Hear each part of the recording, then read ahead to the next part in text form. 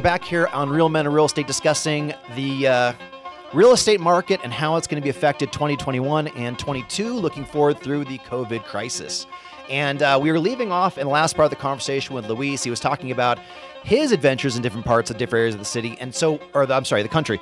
What I want to do, though, is kind of cue in the next part of this conversation. So we talked about what's moving people and we talked about vaccines, but there's really a lot more than that going on.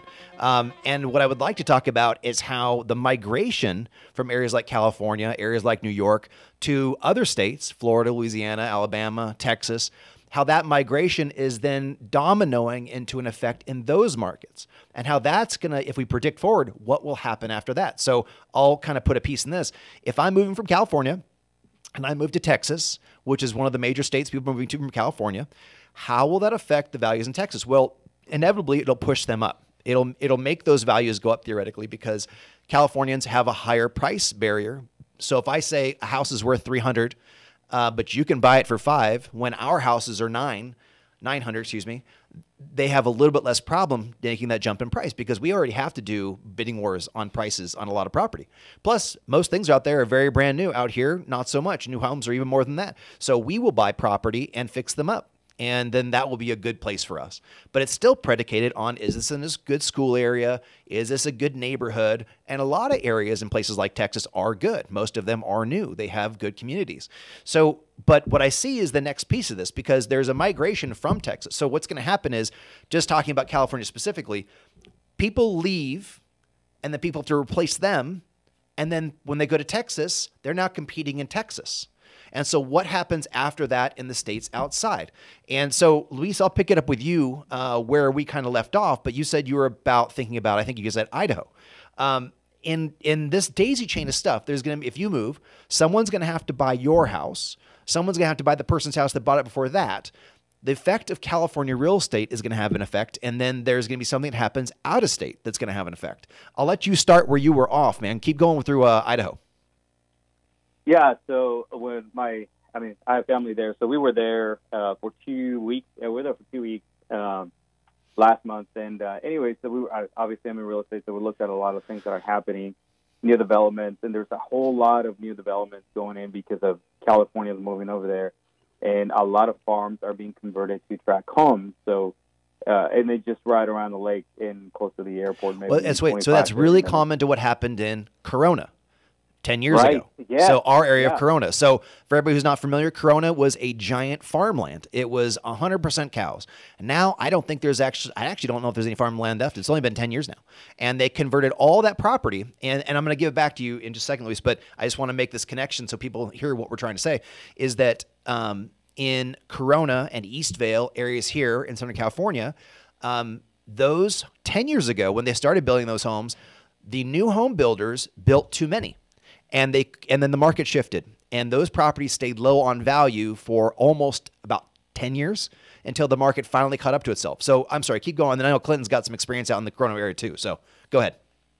Yeah. So just seeing the changes that are happening there and the amount of money that's going into that town, like Post Falls and Coeur d'Alene and Spokane, is just really incredible because a lot of when I was in school there, I was looking at properties for like 120, 130,000, or like a duplex was like 200,000. That same duplex now it's 600,000, and it's crazy. Or here's another thing: like my in-laws just got in contract on a property with a hedge fund from LA, in a property that was previously valued at around like $6 million. They got $10 million, right? And it's just like you just look at these things, or you look at celebrities that are moving there. Right, a lot of big name celebrities are moving to that area, and they bought homes that they barely used for $2, $3, $4 million that never existed there, but they're paying that money. And land that used to be right on the water on the lake was like $400,000 is now like $1 million.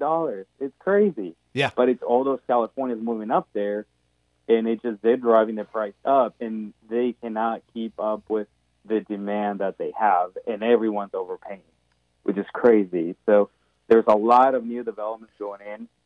I think they have a tract plan for like 50,000 homes or something crazy. And that's just one area. There's a lot of a new development that's happening between Spokane, Post Falls, Coeur d'Alene, and that's there's a even ton. including Montana. And so what's going to happen is that, and this is Jen just connecting the dots.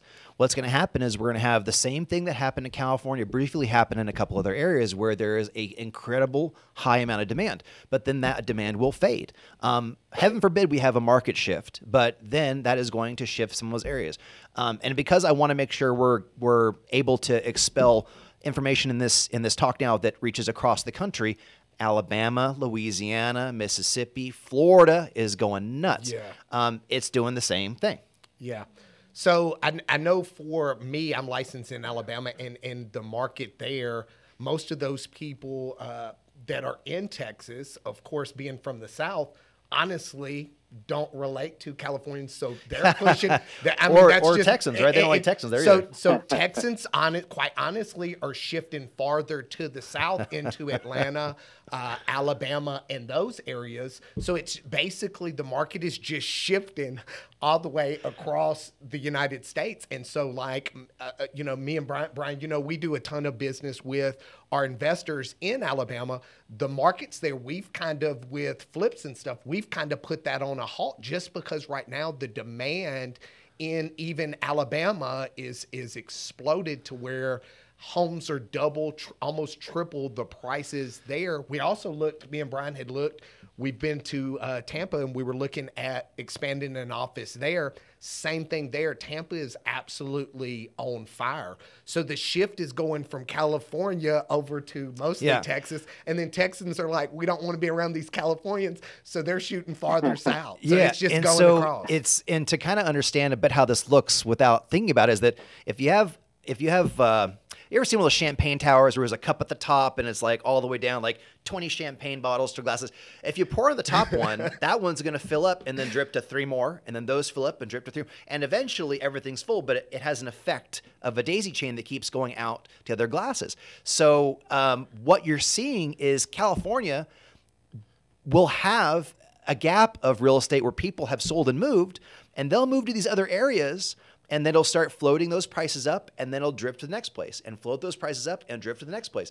And so, but there are people who in Louisiana, I've been told this. Louisiana's, I think, don't like Texans. Is it Louisiana or Florida? Well, we I tell Brian all the time. So there's the South, SOUF. We do not consider Texas the South.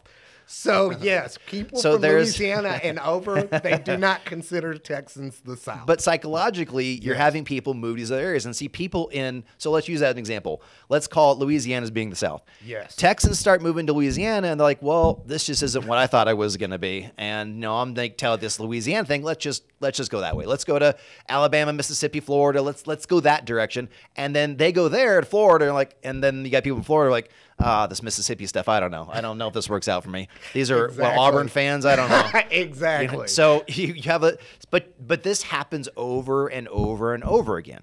So kind of bringing this back around, we have regulations changing in different areas, which are changing the statistics of why people would want to live in those areas. They're making things uncomfortable and inconvenient. And we could try and predict all of the changes in communities, markets, et cetera, of what people will do to battle what they're being given for COVID. But mainly sticking to real estate, what I think you can kind of start looking at is, when will it stop? At what point are you going to, will this chain of people going this way, going that way, how is that going to finally stop moving? Because $1 million question. Right. And so that's the point. Yeah. So Luis, kind of bring that to, when people say, how's the market? How can you possibly answer a question that general? And that's kind of what we're here today for, is to kind of say, okay, well, let's look at all of it. When's the market going to explode? Well, we kind of have to look at everything. Last time the market didn't explode because of real estate, it exploded because of where the money was coming from, where the money was going to.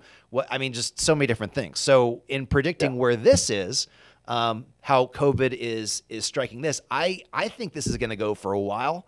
I think it'll go until there's no more champagne glasses. I think you'll reach the worst area of California. At the same time, you'll reach the best area of Louisiana. I think it's going to keep going and going and going, because there is still, by the way, the only people we haven't talked about yet is the millennials.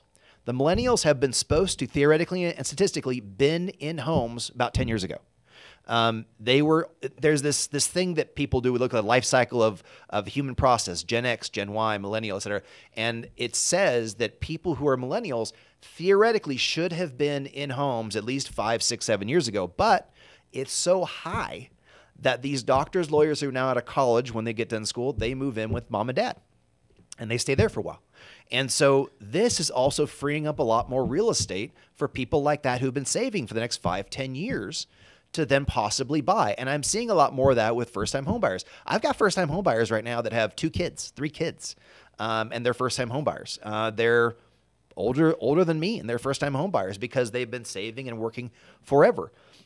But how is that going to work its way into this entire sequence when you're competing with people from other states? I can comment on this. Please. I get that question a lot. Is like, how's the market? And the way I normally answer that question is this way: is it depends what you're doing, right? Are you buying, selling, or investing? Because they're all 3 different strategies. So then I go into that. If they're like, oh, we just want to buy a bigger home, then it's like, okay, do you need to sell one or do you have one, right? So. But it just depends what you're doing. So also on those millennials, I have clients that are millennials, and I have friends, and I have younger brothers. I'm the oldest of 7, so my brothers are millennials, and they have money. They have cash that they're not spending, and honestly, a lot of it is fear of whether or not buying. Fear is driving that. And they really don't know what to do. Waiting for the infamous shift that everybody's been waiting for 10 years. For 10 years now. Right, exactly. They're like, oh, yeah, when are the foreclosures coming? Like, when are the foreclosures coming? The infamous. Yeah, right? So it's like, so there's a couple of things, right? So I think the issues, the QE that the government keeps pumping out, the rates, right? So I think when the rates go back up to like 5-6%, we're going to see the market stabilize. I don't think we're going to see a crash. I think the market will stabilize at least 10-15%. I don't have a crystal ball, but it's just simple economics, right? It's a teeter-totter. So Luis, I hate to be the guy that keeps cutting you off before break because you get rolling. But I do need to take a quick 2-minute break to give people a breath, get their brains working again before we come back. So when we come back, we'll pick up with Luis right about interest rates. See you in a few.